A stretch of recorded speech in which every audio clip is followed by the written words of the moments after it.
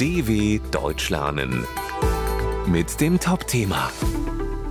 Die Special Olympics World Games 2023 in Berlin. Mit 7.000 Athletinnen und Athleten sind die Special Olympics World Games ein sportliches Großereignis. 2023 finden sie unter dem Motto »Zusammen unschlagbar« in Berlin statt. Neben dem Sport geht es um Inklusion.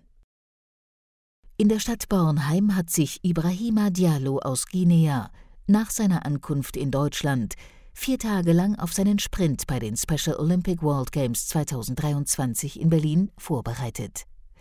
Der 22-Jährige tritt dort Ende Juni als 100-Meter-Läufer an.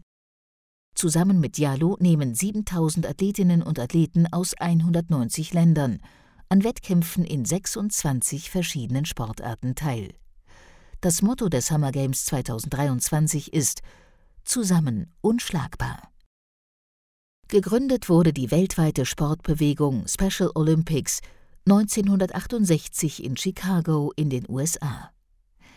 Die Organisation ermöglicht Kindern und Erwachsenen mit geistiger oder mehrfacher Behinderung an Trainings- und Wettkämpfen in verschiedenen Sportarten teilzunehmen. Ihr Ziel ist es, durch den Sport mehr gesellschaftliche Teilhabe und Akzeptanz zu erreichen. Heute werden in 204 Ländern jährlich Zehntausende Wettkämpfe veranstaltet. Neben dem Sport steht dabei auch immer die Inklusion im Fokus. Wie bei den Olympischen Spielen finden die Special Olympics World Summer Games und die Winter Games alle 2 Jahre im Wechsel statt. Ein Unterschied zu den Paralympics besteht darin, dass sich diese vor allem auf Menschen mit körperlichen Behinderungen konzentrieren. Beide sind vom Internationalen Olympischen Komitee IOC anerkannt. Eine Besonderheit der Special Olympics ist das Unified Sports Programm, bei dem Menschen mit und ohne Behinderung zusammen antreten. 2023 finden die Special Olympics World Games zum ersten Mal in Deutschland statt. Für Ibrahima Diallo ist klar, er will in Berlin seinen Titel über 100 Meter verteidigen.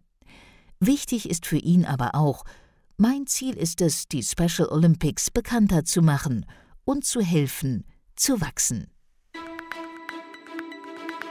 dw.com/Topthema